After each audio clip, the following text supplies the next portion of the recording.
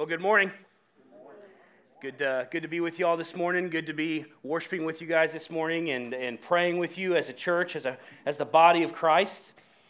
And so we're going to continue our walk here through 1 Peter. So you're going to get your Bible out this morning. We're going to be in 1 Peter starting in chapter 2 as we open up service today.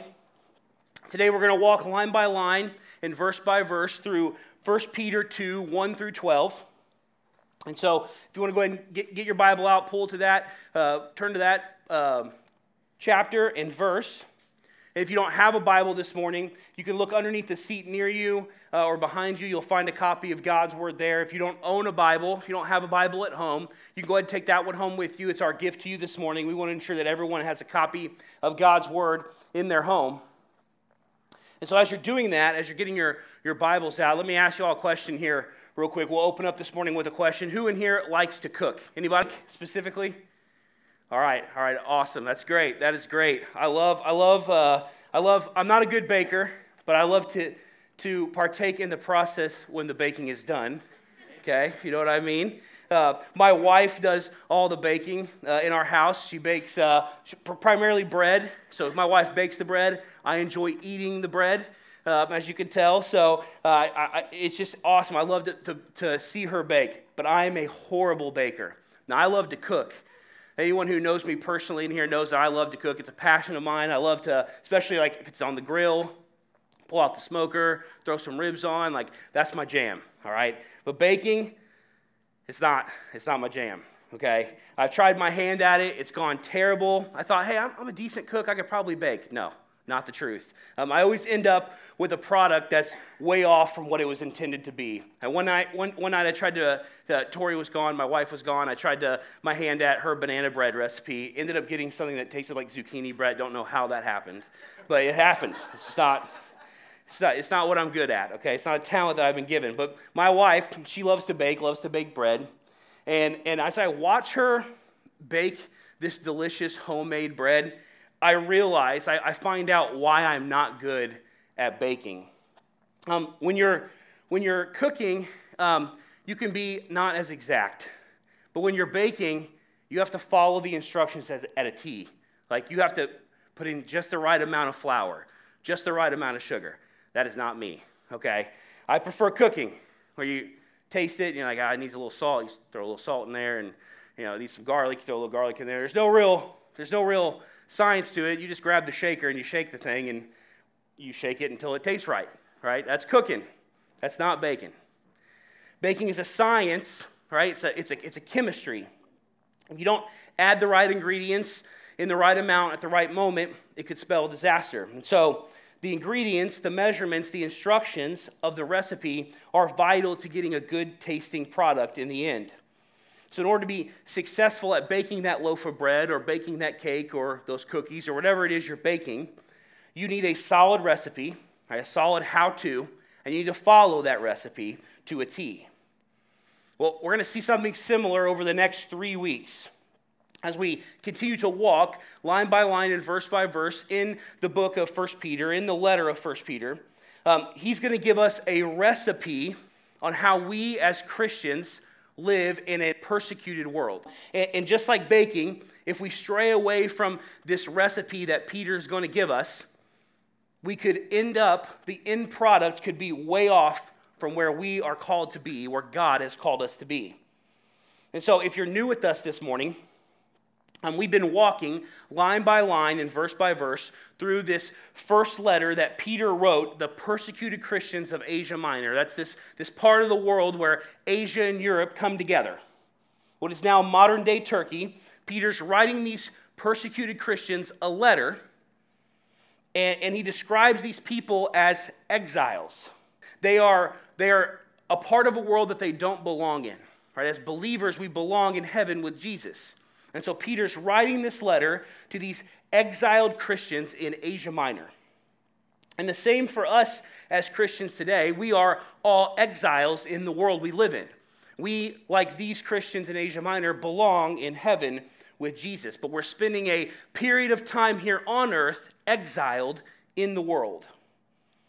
In the first chapter of this letter, Peter focuses on two main themes of a life in Christ while in exile and under persecution. As we walked through chapter 1, we found that hope and motivation that we find in the gospel of Jesus was the topic of discussion. Peter is saying we have a hope in Jesus. We have a motivation to live holy because of the hope we have in our eternal inheritance, which is heaven with Christ. This morning, Peter's going to move his direction from the hope and motivation to the actual acts that we're called to do, how we're actually called to walk. He's going to answer a specific question today, and that question is this. Peter's going to answer, how do we live as exiled Christ followers in a land that we don't belong? All right, what are tangible actions we are to take as Christians living in a world that we don't belong in? And today, the Apostle Peter is going to answer this question in 4 points. And the first point is this. As we open up the text here in verse 1, how do we live as exiled Christians? Peter's going to show us we are first to desire the word. Let's get our eyes on the text here. In verse 1 through 3, Peter says this. So, put away all malice and all deceit and hypocrisy and envy and all slander. Like newborn infants, long for the pure spiritual milk, that by it you may grow up into salvation, if indeed you have tasted that the Lord is good. Now notice how Peter opens up the first 3 verses of this chapter. He says the word so. And if you read other translations of this text, if you're reading the NASB or the NIV or the King James Version, you read other translations, that word so might be translated the word wherefore or therefore, used here in the opening of this chapter. As we spoke last week about this, our section of text that we walked through last week also started with the word therefore. This is a conjunctive adverb that shows cause and effect. We discussed that last week. So we have to go back, as Peter opens up here with the word so, we have to go back to the lines of the text above to know what's causing this action. What is Peter referencing to that causes this action? So look with me, if you would, just above chapter 2 this morning to verse 23 of chapter 1, which says this. Since you have been born again, not of perishable seed, but of imperishable, through the living and abiding word of God, for all flesh is like grass, and all its glory like the flower of grass. The grass withers, and the flower falls, but the word of the Lord remains forever. And this word is the good news that was preached to you. So Peter, in the end of chapter 1, is talking about how the word of God is imperishable and that it remains forever. And he tells us that this imperishable word is the gospel of Jesus. And it's transformed us as Christ followers. Right, we were born again into a new creation. As Peter says, we have been born again, not of perishable seed, but of imperishable. And as we transition from there into chapter 2, Peter stating, because you are born again to an imperishable seed, he states that we should put away all malice and all deceit and hypocrisy and envy and all slander. Right, he's telling the original audience in Asia Minor, put away or to reject these sins that impede our desire for God's word. Jesus preached against all these sins he just mentioned. That Peter just mentioned a list of these sins, and Jesus himself preached against all these sins. In fact, in the Gospel of Mark chapter 7, Jesus says, for from within, out of the heart of man, come evil thoughts, sexual immorality, theft, murder, adultery, coveting, wickedness, deceit, sensuality, envy, slander, pride, foolishness. All these things come from within and they defile a person. So there's a reason that Peter is bringing up these sins. He's reiterating what Jesus has already taught, but there's a reason why he's addressing these sins being committed by these persecuted people in Asia Minor. Again, these are a persecuted people. And if you and I were being persecuted as violently as these people were in Asia Minor, do you think we would have malice in our hearts for our persecutors? I definitely would. What about slander? Or would we talk bad about our persecutors? What about hypocrisy? Would we walk around preaching the forgiveness and grace found in Jesus while having zero grace and damning those who have done us wrong? These are sins that are being committed by these people, and Peter is telling them to walk away from that. Then he's telling them to walk from that to something else. And so what's he say here? What's he say to walk from? He's saying walk away from those sins and desire only the word. He's saying walk away from all those sins and desire the word like a newborn baby desires milk. Look at me in what verse 2 says again. He says, like newborn infants, long for the pure spiritual milk, that by it you may grow up into salvation, if indeed you have tasted that the Lord is good. Now, if you read the King James version of this text, I like this translation better. It breaks down this word spiritual milk, this entity of spiritual milk. The King James version says this: as newborn babes, desire the sincere milk of the word. So here Peter refers to God's word as spiritual milk. He says that we should long for it like newborn babies long for it. Now, if you're in this room and you've had a child, you understand this concept. But if you haven't had a child in this room, let me just give you a broad overview, not detailed, but broad overview of what having a child in a hospital looks like. The baby is born, and they come out crying, and the doctors and nurses clean them up and pretty quickly hand them back to mama. Right? Very quickly, the baby's born, cleaned up, handed back to mom. Usually by this time, the baby is throwing a massive fit. It's went through an experience, okay? It's a bit traumatic experience for its first view of the world. And so the baby's crying, and the only way to get it to stop crying is to give it its mother's milk, right? The only way to get it to stop crying is to feed it milk. This was one of the only times that as a new parent, you're going to enjoy hearing your baby cry, because after that, it gets a little stressful for a while. But nevertheless, the first time I saw this, how my newborn baby girl was frantically screaming, and the moment she went to my wife, and my wife began to give her milk, her entire attitude changed. Like she was fulfilled, right? The first time I saw this, it was amazing. It blew my mind. This first desire from a newborn child for its mother's milk. I'm standing there looking at this new creation, a baby with zero experiences, no earthly clues about what is in the world, no expectations, and yet it has an overwhelming desire to be fed by its mother. It is an overwhelming desire for mother's milk, and this is how Peter is calling us to desire God's word. That we should have an overwhelming desire for it. That we should have a need, and we are screaming out to be fed by it. Especially in times of exile, when we are living where we don't belong, where we are being persecuted for our faith. Again, we live in a world as Christ followers that we don't belong in. Right? We belong in heaven with the King of Kings. We know that. So while we are here, we must desire God's word to sustain us. And as the text continues to state, so that we may grow in it. As we desire and ingest the word of God, we will grow spiritually. And this is vital for us, church. This is vital for us as believers. Everything else we ingest into our heart dies. Right? Verse 23 through 25 of chapter 1 says that. Like everything else dies, but the word of God that we ingest in our heart is eternal. Right? It lives forever. God's word sustains us forever. And in that we will grow into Christ followers that we're called to be. Right? As our passion grows for God's word, our desire, as we fill ourselves with God's word, we will grow into the Christ followers that he has called us to be.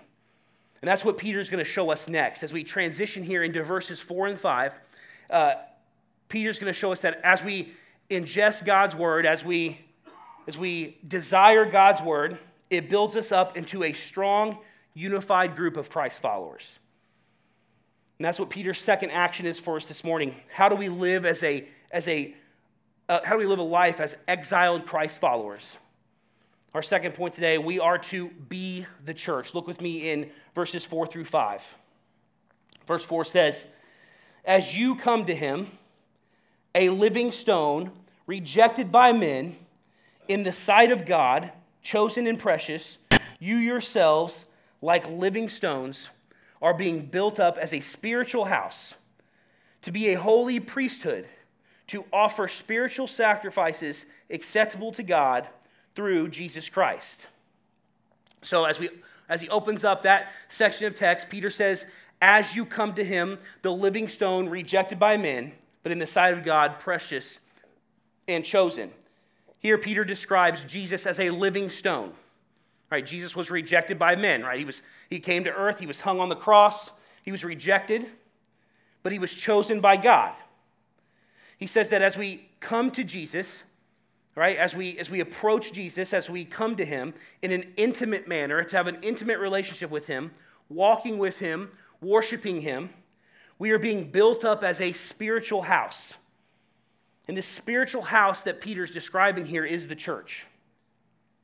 And this isn't the brick and mortar lowercase c church that he's talking about. This isn't the Rock or First Baptist or all the other. This isn't just the small neighborhood groups of people gathering. What he's referring to here is the body of Christ, right? What we call the capital C church. In Romans 12, the Apostle Paul states that, "For as in one body we have many members, and the members do not all have the same function, so we, though many, are one body in Christ, and individually members of one another." Now, those who have placed their faith in Jesus together become the body of Christ here on earth. If you're a saved person in this room, if you have put your faith in Jesus Christ and the death, burial, and resurrection of Jesus, you are a part of the body of Christ, the capital C church. And we are placed here to represent Jesus and his ministry and proclaim him as Lord across the earth. As the body, we have work to do. As we continue to dig into this text, we're going to see that we have a job, we have a role to play as the body of Christ. In fact, as the body of Christ, we are given two jobs in this section of text. The first is this. Peter says that we are to be a holy priesthood. Now, we've all heard this word priest before. We all have a vision in our mind of what a priest looks like. But the Bible tells us that all who have put their faith in Jesus are called to a holy priesthood, to be a gathering of priests. That's what a priesthood is. It's a fraternity of priests, and that's what we are called to be as the body of Christ. As a holy priesthood of the body of Christ, we have a duty to perform. We are all called to this work together to be a disciple, to be a holy priesthood. And that duty, the text tells us, is to offer spiritual sacrifices acceptable to God through Jesus Christ. Now, what are these spiritual sacrifices? Again, look with me in the text here in verse 4 through 5. "You yourselves, like living stones, are being built up as a spiritual house to be a holy priesthood, to offer spiritual sacrifices acceptable to God through Jesus Christ." Now, there are many examples of what spiritual sacrifices are. The New Testament gives us a definition, a lot of definitions of what the spiritual sacrifices are. For example, some examples of spiritual sacrifices are worship. Worship as we exalt Christ, as he becomes greater and we become less. That is a spiritual sacrifice.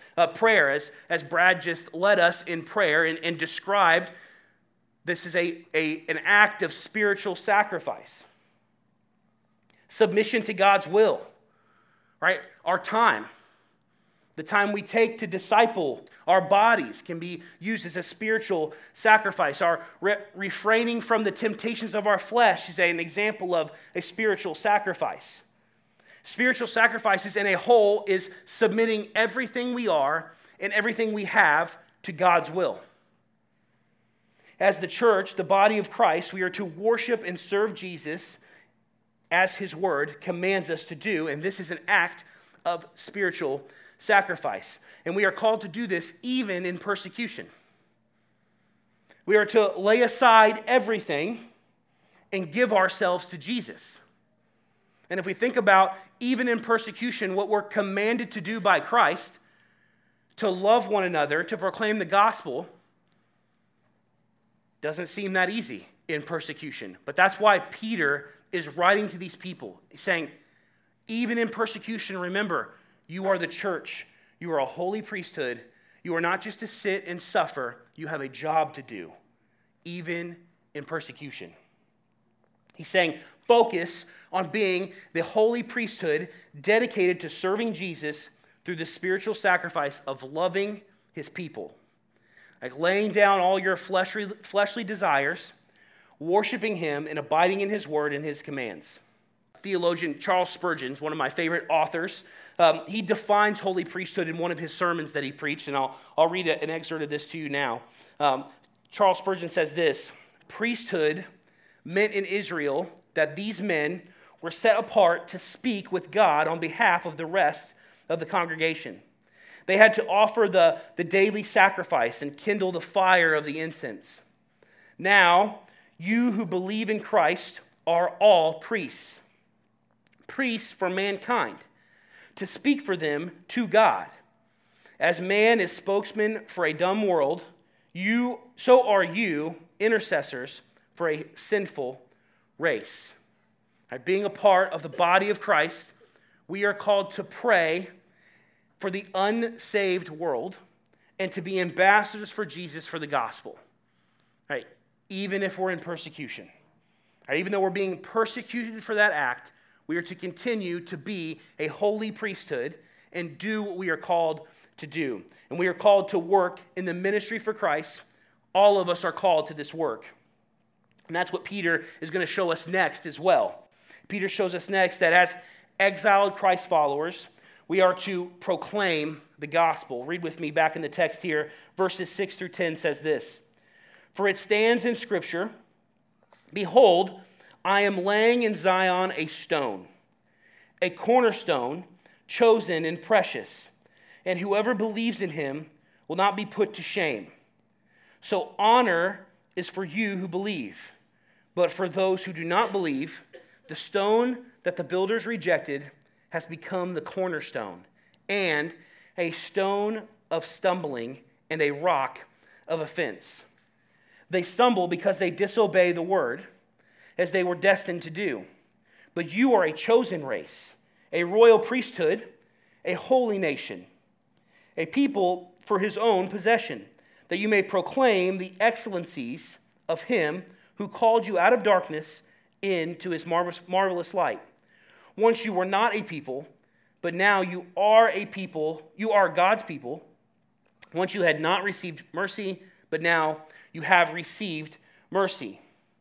So Peter states here that all who have believed in Christ, all who have put their faith in Jesus will have honor, but for those who do not believe, that the gospel will cause them to stumble.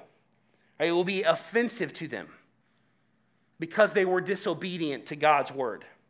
So what Peter's describing here is the judgment of unbelievers. Those who disobey God's word, right? Unbelief is a disobedience to God's word. They don't place their faith in the gospel. The gospel will then be a stumbling block to them. It will be a great offense to them.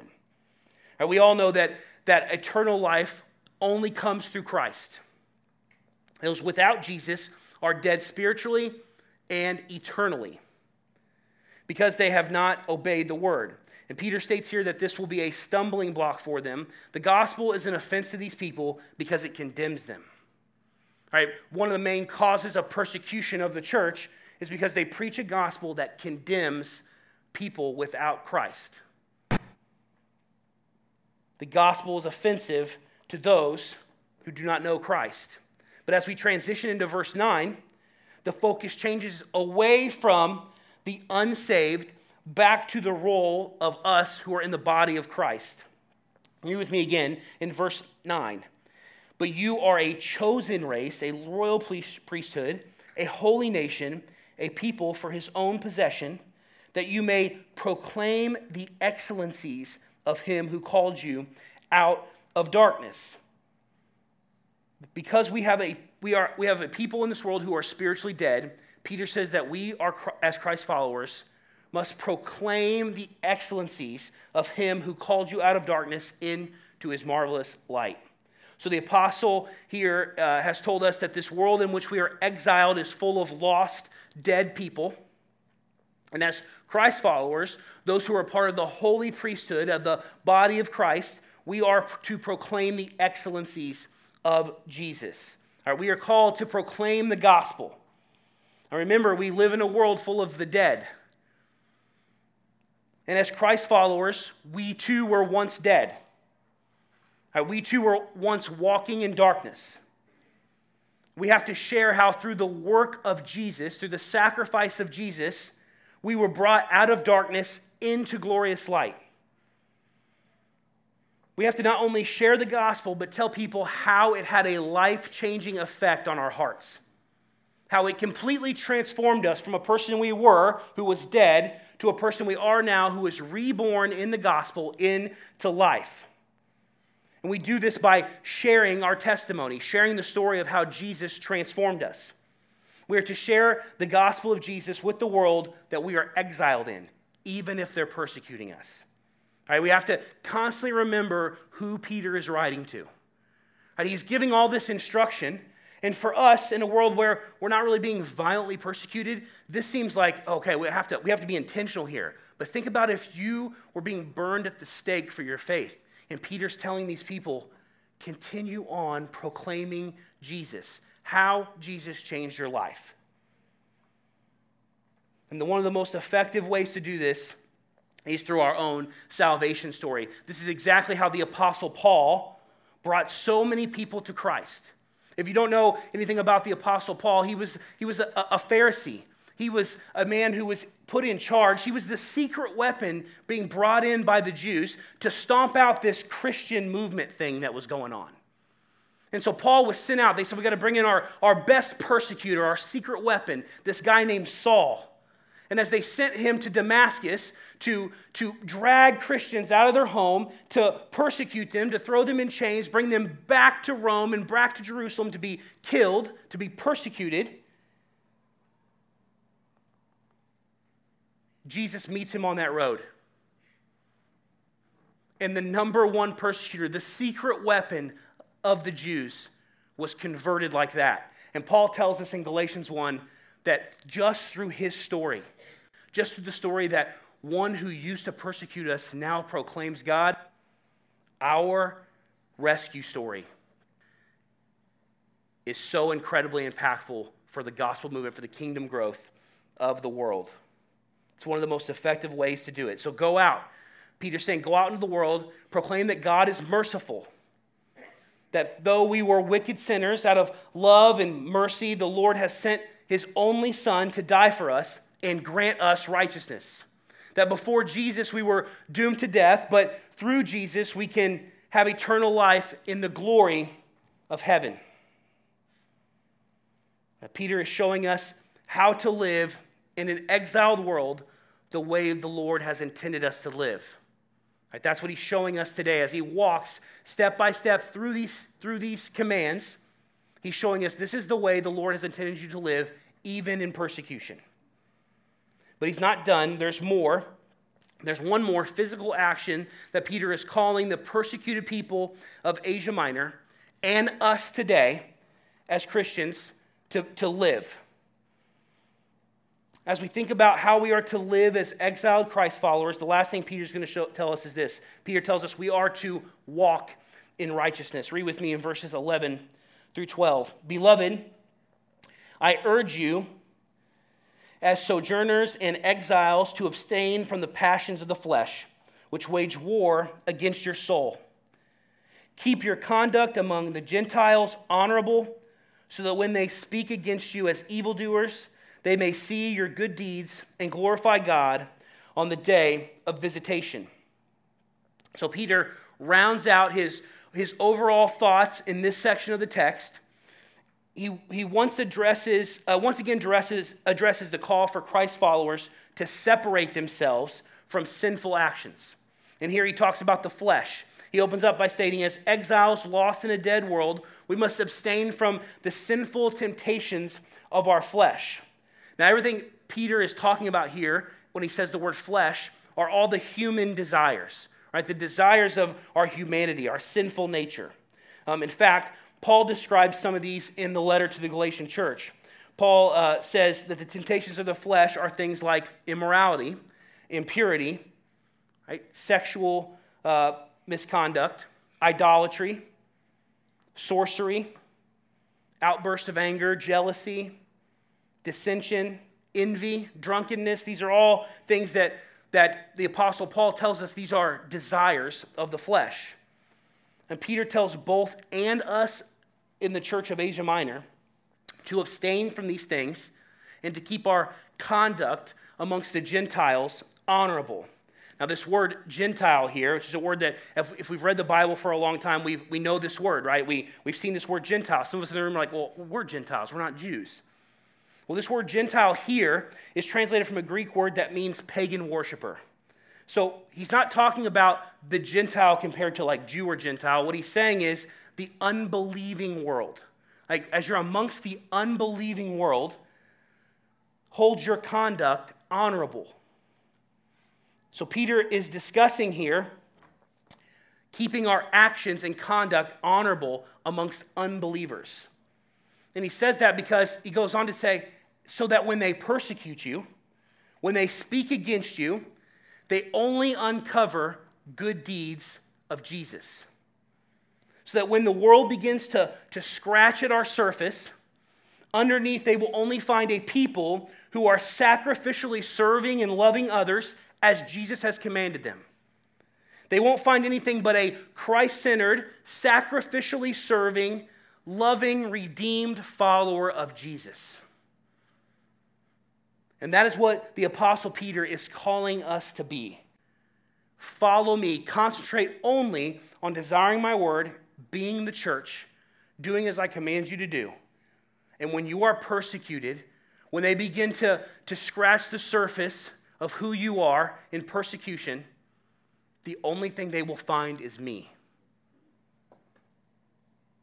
We are called to be the light of the world.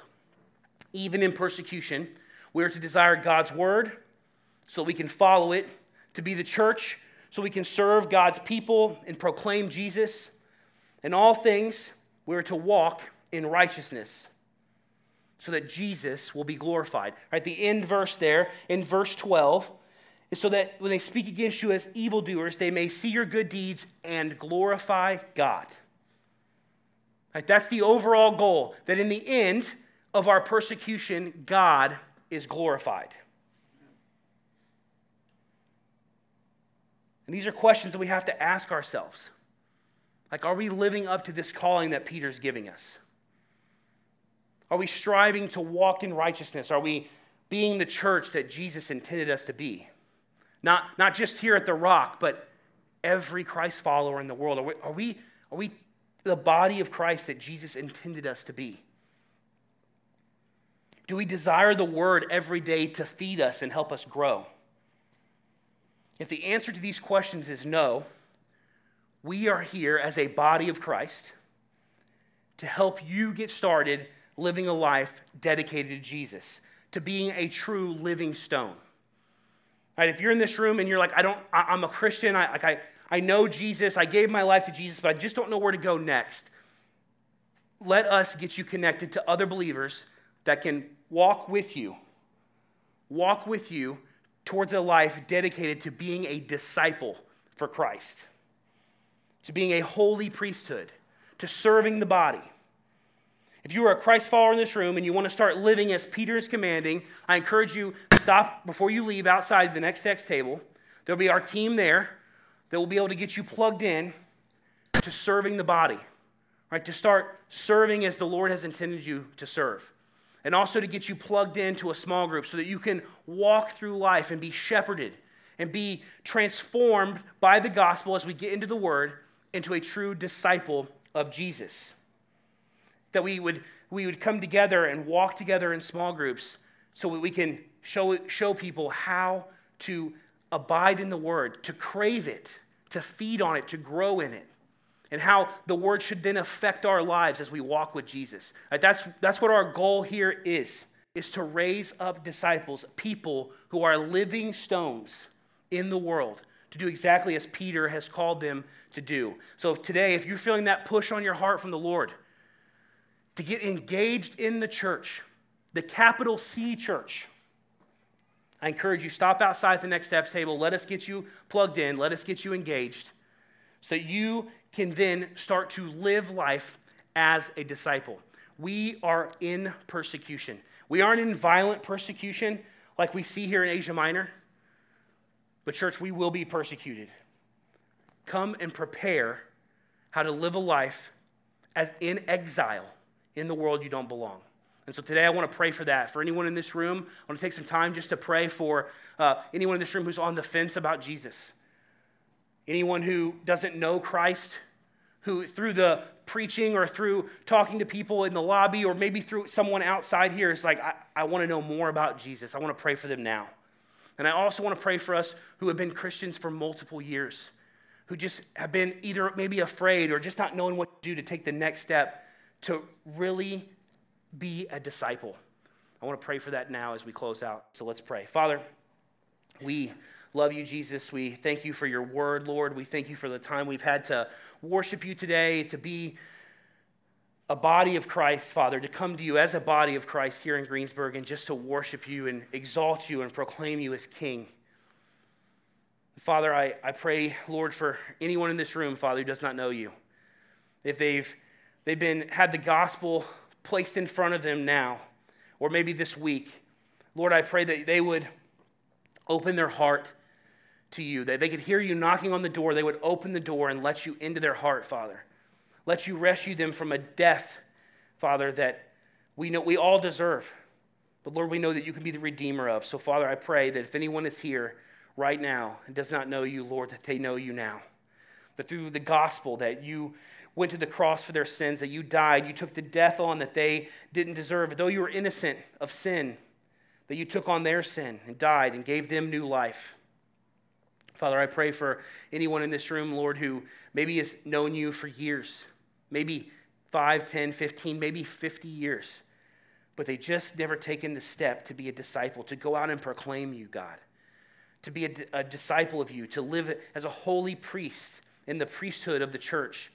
Father, I pray that you would just move their heart this week, move their heart today to be a part of being a disciple, Lord, that they would go and get engaged and Father, that they would just be prepared and built up to go and multiply believers of Christ, to grow the kingdom of God as you've commanded us, Father, in Matthew 28, to go, therefore, and make disciples. Father, I pray that today a fire is ignited in this place, that disciples are ignited to go and multiply and grow the kingdom of God and spread the gospel that you have redeemed the world with your blood. Father, we love you, and that's what we pray for this church, God, that we be a people dedicated to proclaiming the gospel, to being hungry for your word, to walking with you, to worshiping with you, to working for you as the body of Christ, God, and proclaiming you everywhere we go. We love you, Jesus, and it's your name we pray all these things. Amen. Church, you are loved, you are sent. Have a great week.